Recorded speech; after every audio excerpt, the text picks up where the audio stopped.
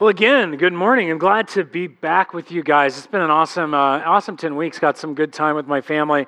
Just to be a family. One of the things I realize is that my entire family life has been spent ministering here at the church. Had been ministering for 3 years before I'd gotten married, and so the entire time period here has been invested with the church and my kids in the church. And so it's great to have a moment in our lives where we weren't thinking about church stuff and we were able to just be a family. And so we got to do some neat things, and you'll hear about those as the weeks go along. But one of those normal, common things that we got to do this summer was actually did get to go to the beach a couple times. And one of those fun times, we actually went to the beach. It was at Newport, and I think there was a storm coming because it wound up being kind of overcast, and I think it was close to that time period where that first rain came this summer, where we had those weird rains in and out. And so the waves were pretty big, and they were pretty fun. So I was on my boogie board out there hovering around. In fact, I grabbed a bunch of boogie boards, and we'll just say this represents a boogie board, but it's not. I know it's a kickboard, but I can't put a boogie board in there. We're like, oh, magic, watch, I brought my kids out. I said, hey, come on, let's get in the waves. This will be fun. I put them on top of their boogie boards, and as the wave would come in, I'd give them a little push, and the wave would take them a few feet down the shore and then get off and come back. Well, in one of the cases, I'd gotten them just a little bit out there, and my son, one of my sons, and my daughter actually had this happen too. They both got on it, and they were going, and the wave just tossed them. You ever been tossed in a wave? You're just like, and this wasn't a big wave, but it was enough to get him, like, he got some salt water in his nose and his mouth, swallowed some stuff, he's like, comes up sputtering, and so I'm like, well, come on, let's go back out. He's like, no, I'm done, Dad. And then so now it's really fun. We'd say, hey, we're going to the beach, and you can see almost like this anxiety rise up in their hearts. They're like, the wave place, this place that has lots of, they're freaking out, and you can just tell that they're just a little bit fearful. In fact, in a not so good dad moment, we were at the beach the second time, and I think we're at Huntington that time. I'm like, come on, Adeline, let's go out in the waves, we'll have fun. And she's like, I'm like, we're not going to go that far, and I'm like, literally about from about there, from you guys to me, and I'm just like, come on, and she's like screaming, no, crying. I'm like, if you don't get out here, you're not going to get a s'more, and it's like this whole thing, and it's like, make your kid do things they don't want to do. That's just not good parenting skills from Greg. But anyway, the whole point was that they're just frightened because of this being tossed by the wave. It created this fear and anxiety that built up into her heart and built up into their hearts. And my daughter's gotten over it. In fact, yesterday she was out there with the surfboard just paddling around, got to stand up on it and stuff. She's doing really good, so she's fine. See, I'm not that bad of a dad. All right, so comfort myself. The point is simply that, have you ever been tossed in a wave? How many guys have been tossed in a wave? Okay, it is freaky. You don't have control. You don't know which way is up. You're waiting to get air. You hope you're going to come and not get hit by a second wave that's coming out of nowhere. It is just one of those times. In fact, yesterday I realized again how powerful the waves were when we were at the beach with the family day and the beach baptisms. Fun time. And me and Chris and Mark were out there pretty far out in the water, and Mike got out there at one point. I know me and Chris were out there at one point. We went from the Lifeguard Tower 2 down to the State Beach, and within about 5 minutes, we were at Lifeguard Tower 5. Or 4. That's how fast it was just pulling us in that direction. So when we got out, and the lifeguard comes out, like, you can't be out here, that kind of stuff, and you just don't have control. You don't have power over it. It has got that much power, and that much, it's a little scary. It's freaky. All of us are going to go through these times. In fact, it's a common human experience, so common it shows up in the Bible, in this book, with two people, and we'll see this with these two guys, Daniel and Nebuchadnezzar. And so if you want, turn your Bibles to Daniel chapter 2. We're going to dive in. We're going to look at this fear and anxiety and how it plays into what we call the idol of power. As we continue in our series here, Empty Promises, examining our idols and the promises that they make to us. We're going to dive into this section in Daniel chapter 2 and kind of unpack some of how this works out. So again, page 737 in the Bibles under the seats if you want to join us. Otherwise, Daniel chapter 2. Now, what's going on here is this king Nebuchadnezzar that I've just mentioned is actually an emperor over a large empire called Babylon. It's actually the second Babylonian empire in history. But he has got this large swath of land that goes from Egypt all the way through the Middle East, and just huge amounts of territory that is covered over that's called Babylon. He has control over it. And so here, it's the first of the great empires that would happen in this time period. And in a real way, Nebuchadnezzar's kind of an inventor because he's created the concept of empire. And so as he's doing this, he has all this power, all this control. And yet he's about to be tossed in the waves by something. In fact, our main character, Daniel, has already had his first toss in the waves as he was exiled away from his family and his home life. His name was changed to honor some pagan god. He's been teaching occult, astrology and stuff like that. And this is his whole indoctrination system that he's gone through. And now he's having to survive through this process. Yet some anxiety is going to hit and fear is going to hit Nebuchadnezzar. He's about to be tossed by simply one thing, a dream. Let's take a look at this. Verse 1. In the second year of the reign of Nebuchadnezzar, Nebuchadnezzar had dreams. His spirit was troubled and his sleep left him. Then the king commanded that the magicians, the enchanters, the sorcerers, and the Chaldeans be summoned to tell the king his dreams. So they came in and stood before the king.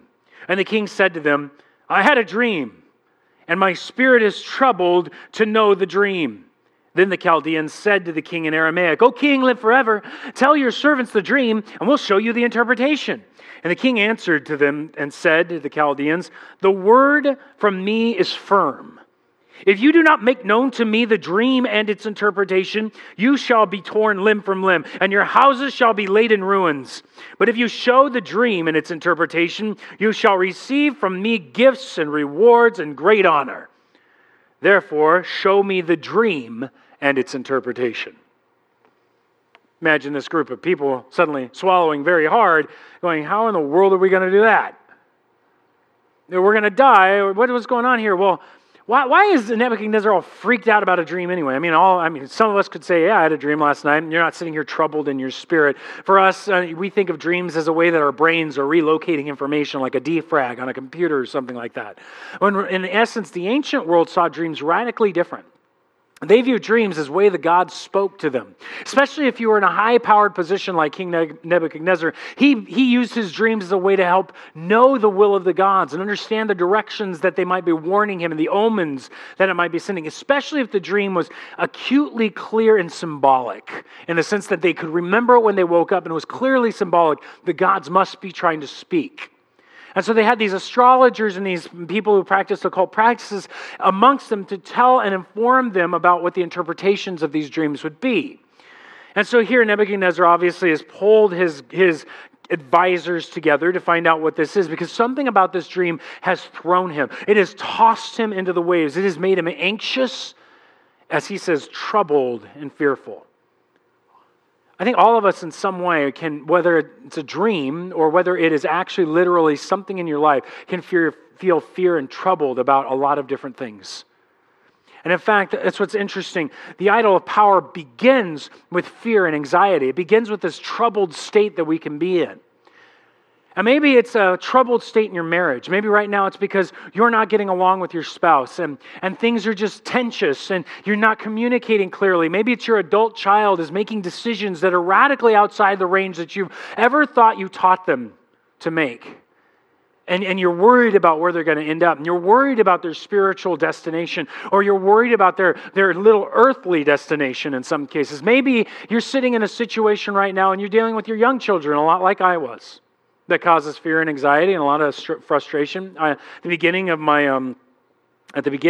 sabbatical, when I came home, I could do no wrong. You know, I'm dad. Dad's here. Dad's always here. It's so exciting. It's like a giant toy that just showed up in the middle of the house in our family. And so he's just having fun with the kids. Like, yeah, this is great. And then I tell them, go clean your room. They'd be like, okay. And they go off upstairs, do what they're supposed to do. It was awesome.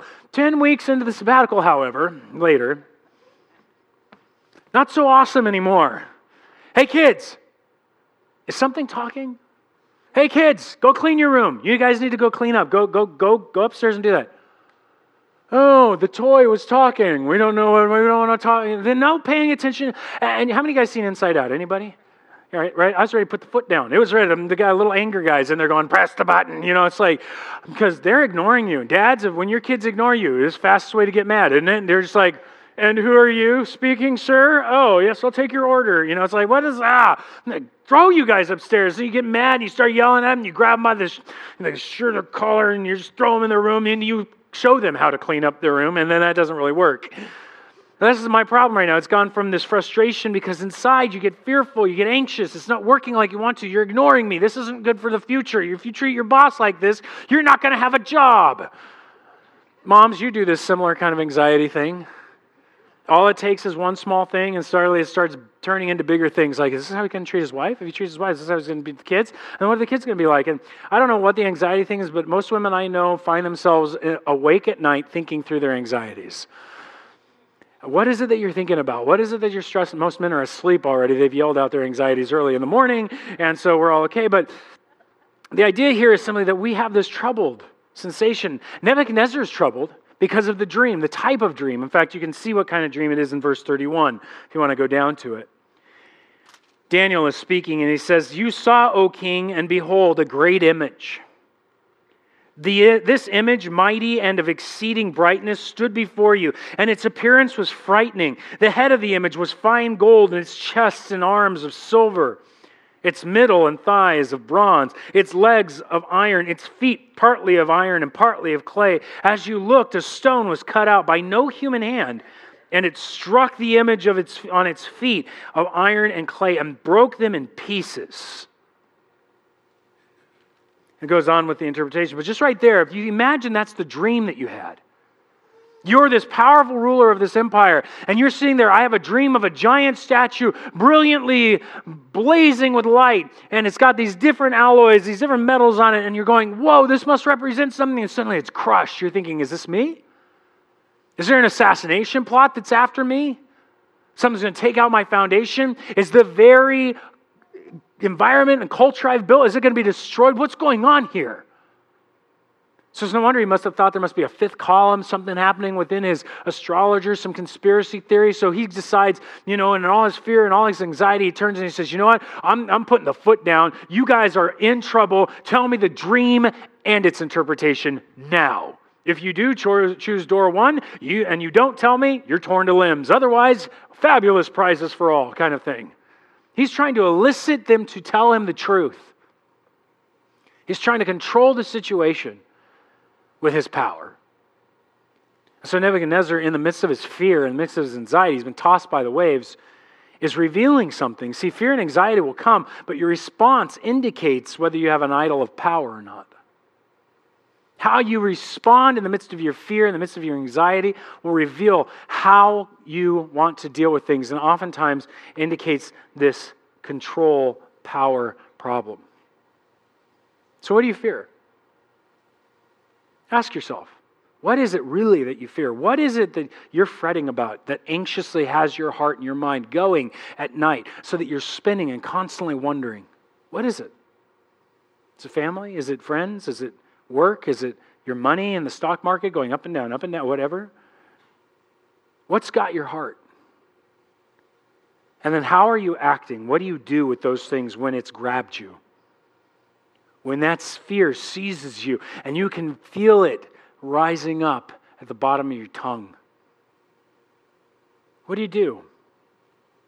You see, what most of us like to do is we reach into the box and we pull out the controls.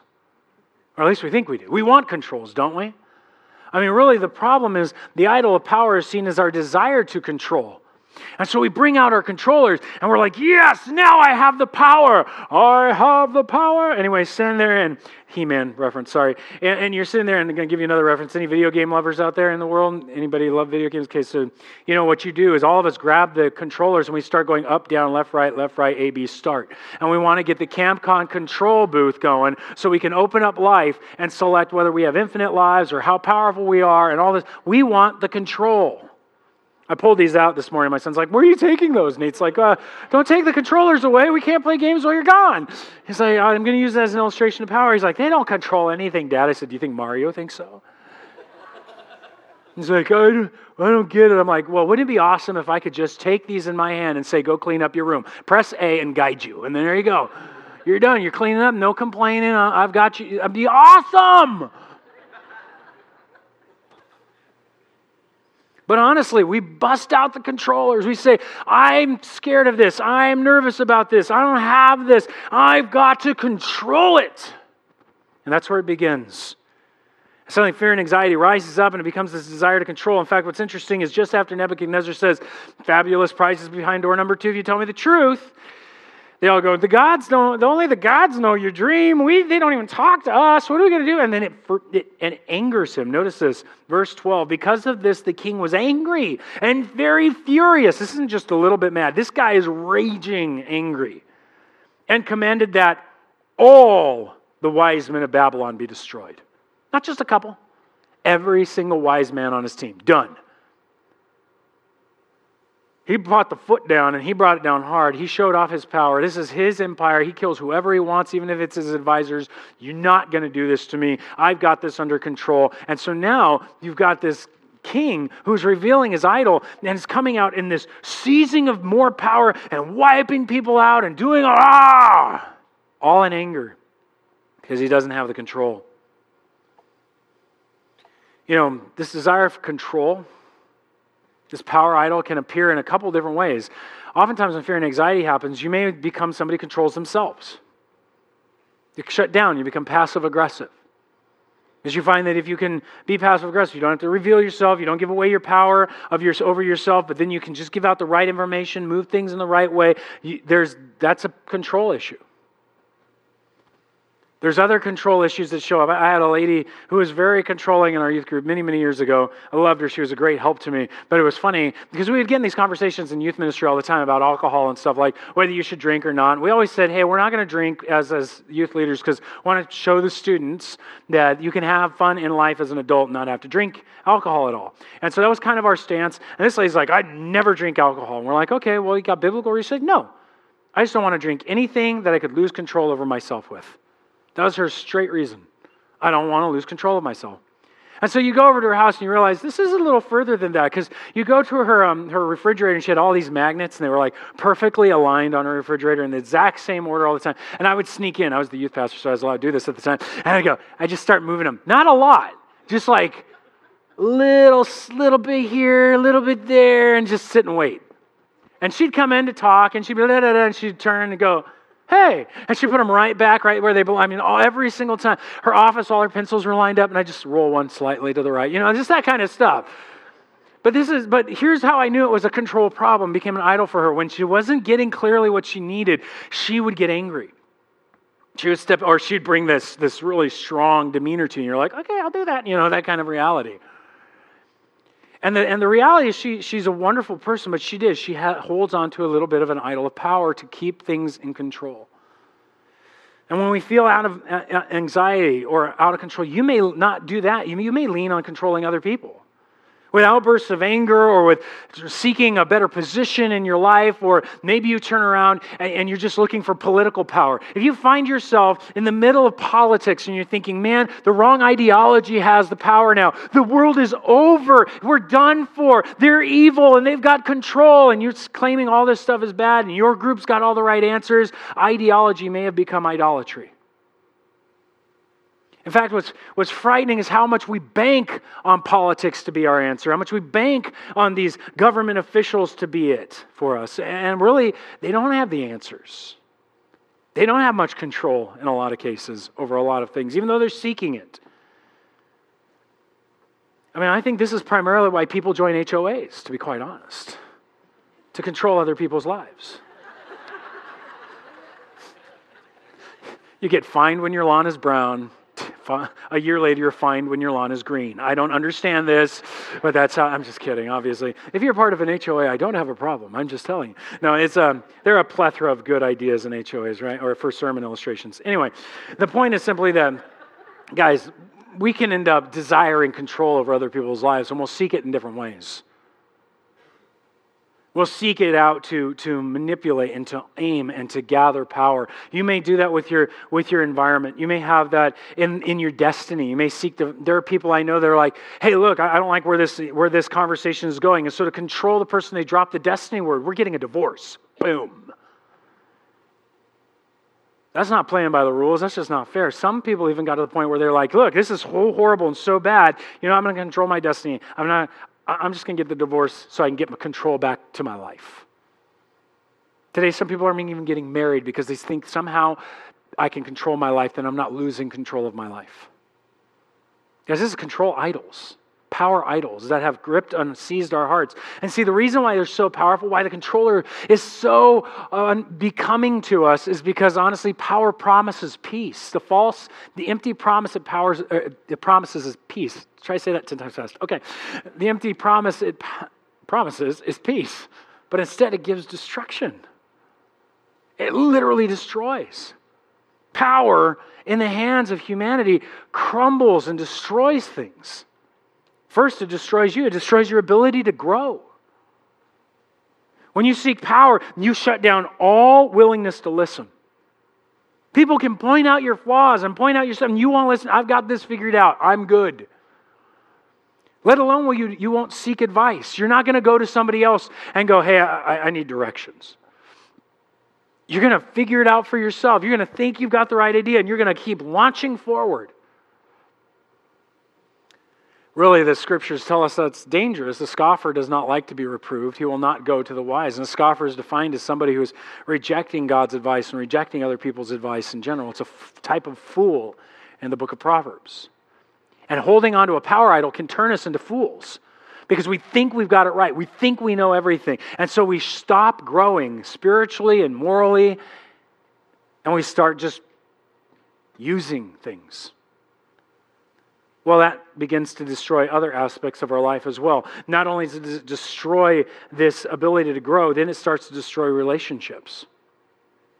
We start to control people, which is so dangerous in a world full of fear. I've seen more and more of us parents opting for controlling our children versus wisely training them in decision making. And so we'll choose to shove them into small corners or keep the boundaries as tight as we can so they don't get out there in the world, so they're not corrupted. The corruption isn't out there, the corruption's in the heart. You can't legislate sin away.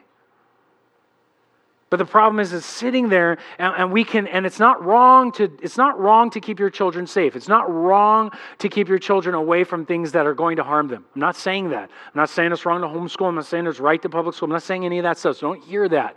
What I'm saying is be careful of the idol of control, of power, where you suddenly start to make all the decisions for your children, where you suddenly start to keep them from things that you can't even control yourself, and you start getting upset when things happen to your children. You wonder, who's at fault for this?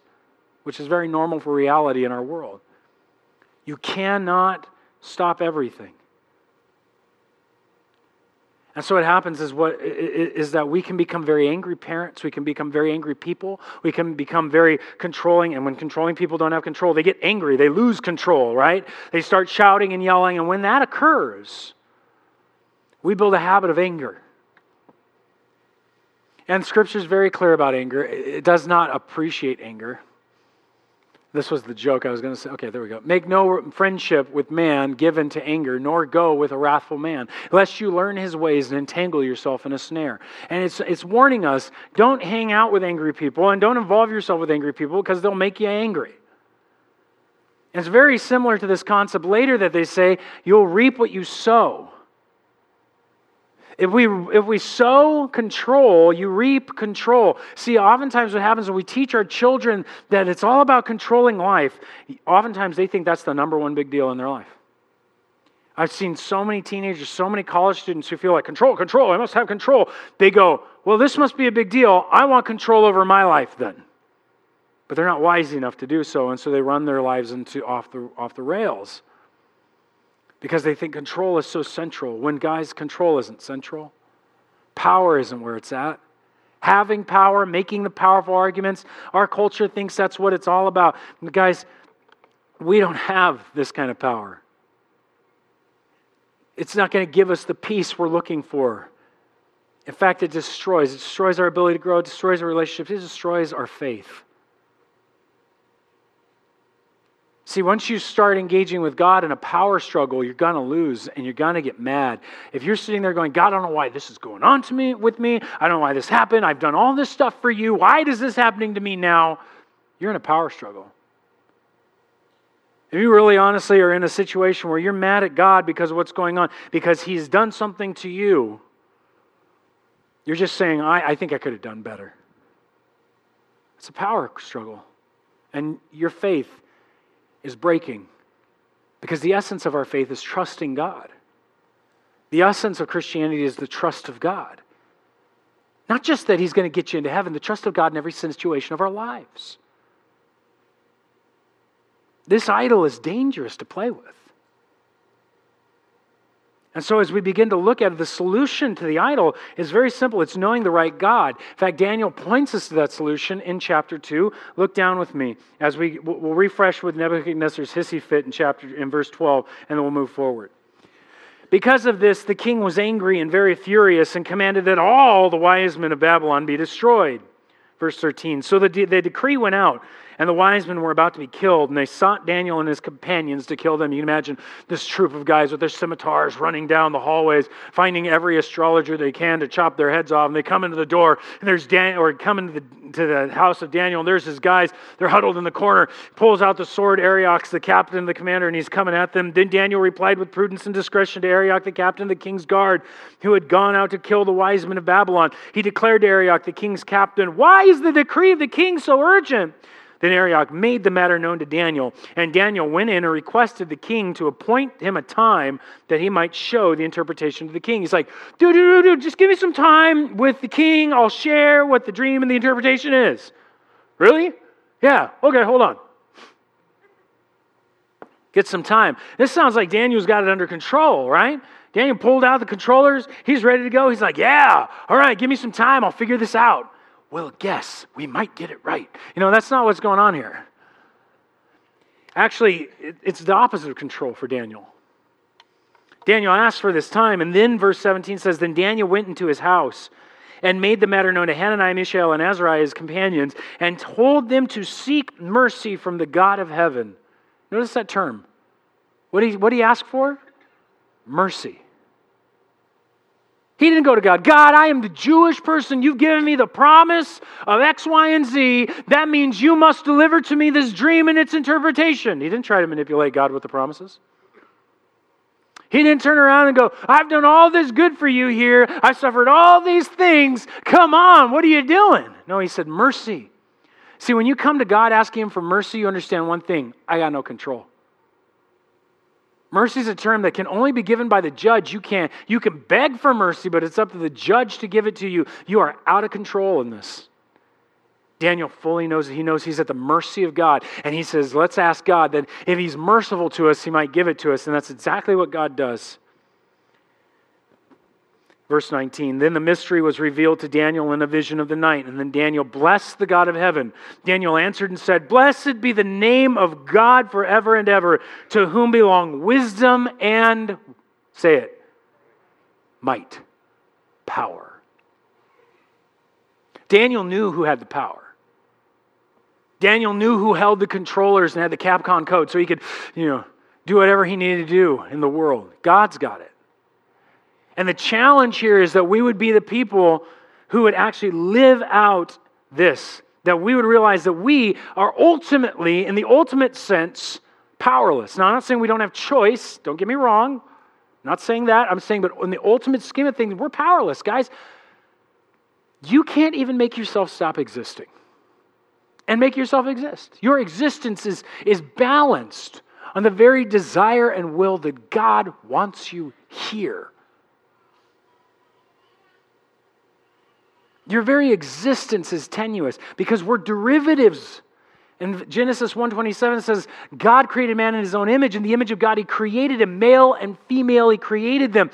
We are a reflection of God. We're not primary. We're not first. God is the one that exists, and we exist because He exists. Whatever power we have is a derivative of His power. Whatever authority we have is a derivative of His authority. The only reason we can do anything is because God has given us the ability to do it. Now, if you stop and think about that for 10 seconds, it's going to make you freak out. That you're so powerless. Even your existence sits on the will of another being.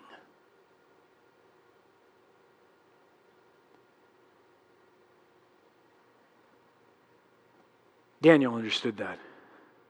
He understood that there was an illusion that comes with controllers.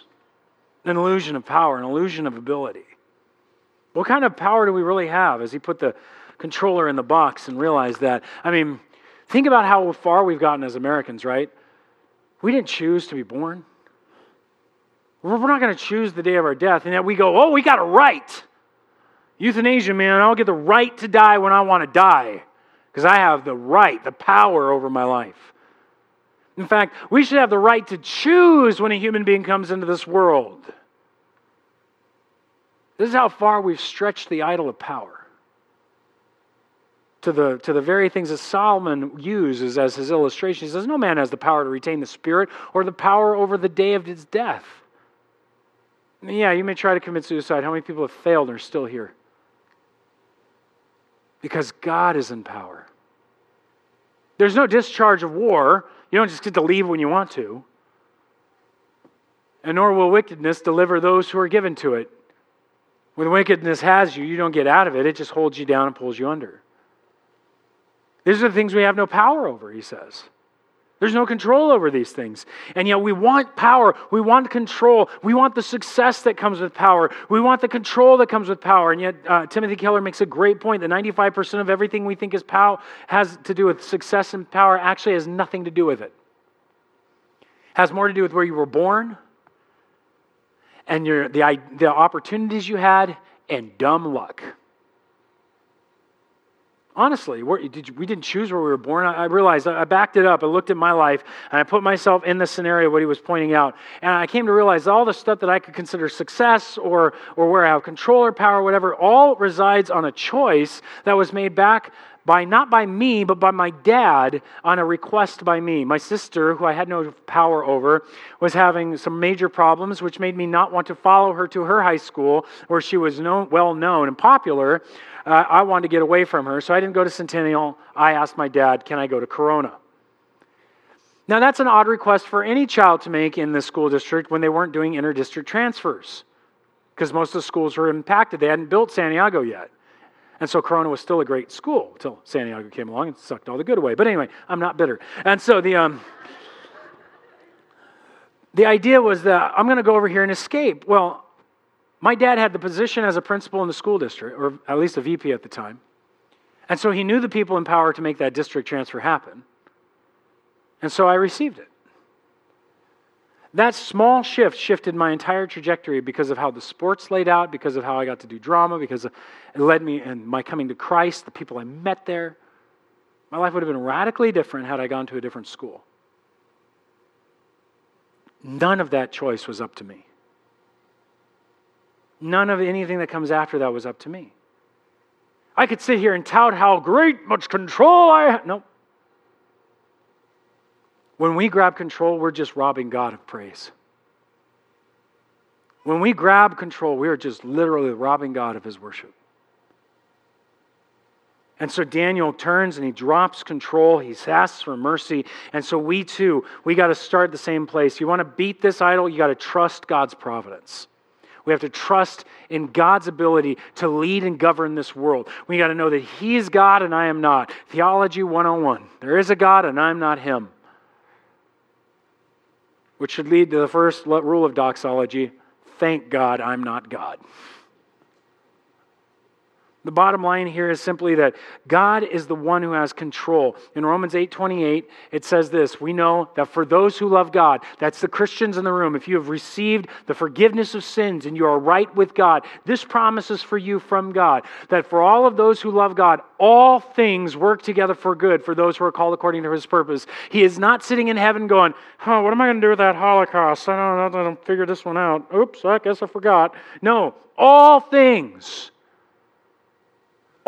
in your life, good and bad, all frustrations, all evils, all struggles, all good things, all blessings, all successes, everything bound up, God will use it and work it to the good because he's in control.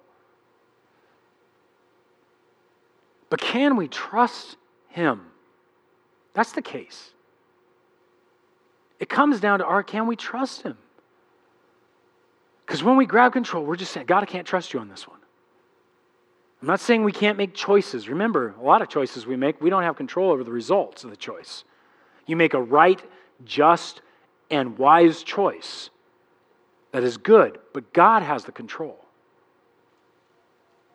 We know the plans, but God makes the plans work out. The point simply is that you and I have to get to the place where we literally trust Him in the resolution of what's going on. Trust Him in the things we don't have control over. And all our fear and all our anxiety, we go, God, I have all this fear and anxiety, and I'm struggling because the waves are tossing me, but I'm trusting You that You're over this in everything that I'm going through. This is what Daniel's buddies did. While they were sitting there, they were going, actually, Nebuchadnezzar built this giant golden statue. Everybody was supposed to bow down to it. And otherwise, they're going to get thrown into a furnace, being tossed in the wave. His buddy's like, we can't do that. So they stood standing, get called up in front of the principal, Nebuchadnezzar, and they're like, why won't you bow down? I'm going to throw you into the fire.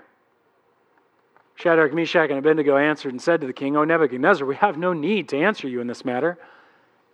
If this be so, our God whom we serve is able to deliver us from the burning fiery furnace, and He will deliver us out of your hand, O king. Notice the confidence in the delivery.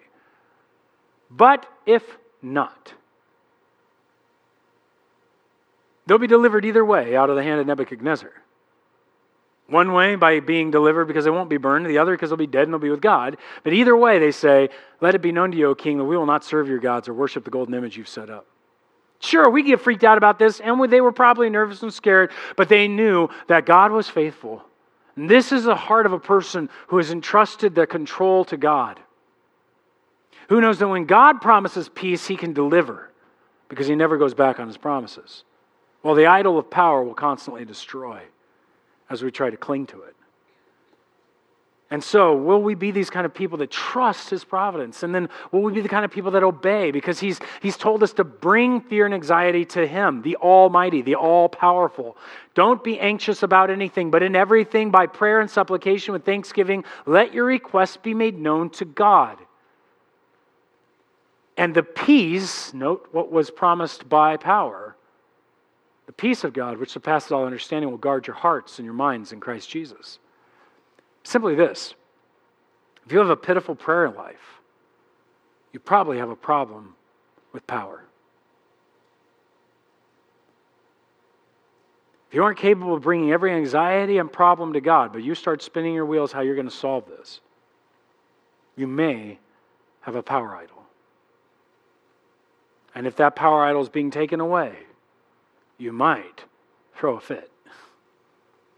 And if you give a mouse a cookie, I'm sorry, that just popped into my head. The bottom line is simply this, guys. I'm really requesting that we would be a people who don't trust the power idol to give us peace, but to trust our God who has all things in His hands, has control over all things. That we would trust Him with the results and give Him all of our anxieties and all of our fears. That He would be God, because we are not.